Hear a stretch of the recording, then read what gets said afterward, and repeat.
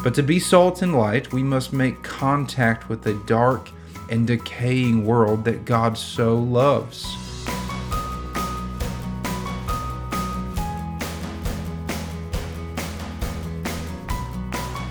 Hello, you're listening to the Greek to Me podcast, a daily discovery of the New Testament scriptures one word at a time. We hope today's podcast helps you better understand and appreciate God's word.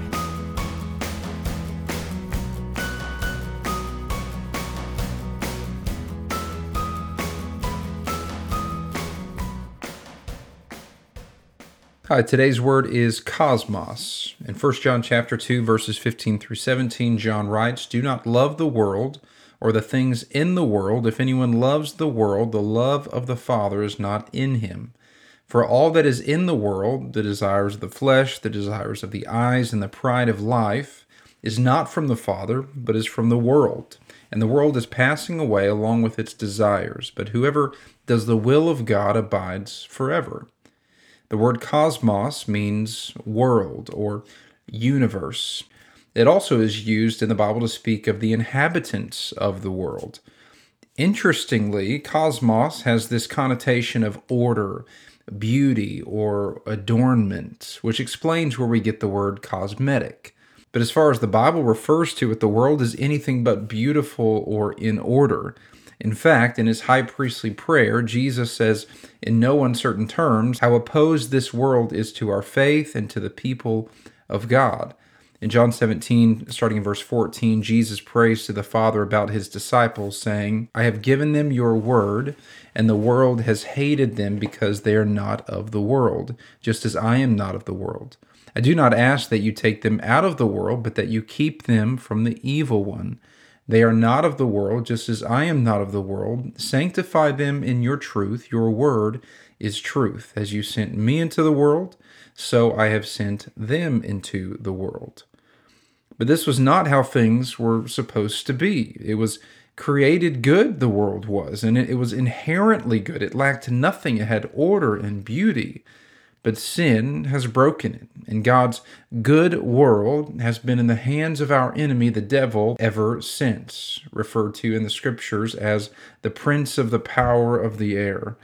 God will one day destroy this sin-sick universe and recreate the heavens and the earth with eternity in mind. But until that glorious day, the cosmos, as we know it, is marked by sin. It's marred by sin, rebellion, selfishness, hatred, idolatry, and fear.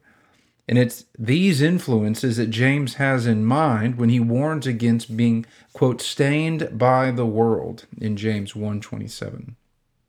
But God has not left our world and its sinful inhabitants to themselves, helplessly awaiting its fiery judgment at the end. Far from it. He did what was necessary to offer forgiveness and salvation, which was this. He entered our sinful world, taking the form of sinful man, being, of course, sinless himself. In 1 Timothy 1:15 tells us that Jesus Christ came into the world to save sinners. And as John writes in John 3:16, "For God so loved the world that he gave his only Son, that whoever believes in him should not perish but have eternal life." I recognize that John 3:16 is among, if not the most familiar passage in all the Bible, but Christian, I beg you, don't get used to these 6 words. For God so loved the world. In Mark's version of the Great Commission, in Mark 16:15, Jesus tells his disciples to, quote, "go into the world and proclaim the gospel to the whole creation." Clearly, we do this out of an obedience to God and also out of love for the lost. So just so we're on the same page, we are born into sin and are a part of the sinful world. Then we are saved and called out of the world and to live differently from the world and commanded not to love the world. And then finally, we are sent back into this sinful world in order to engage with the sinful inhabitants of the world so that we can share the gospel so that they might be as we are. Here we see the distinction in Scripture that it consists of hating the evil system of the world, this corrupt, sin-stained world, while loving the people under the curse of sin who live in this world, just as we once were.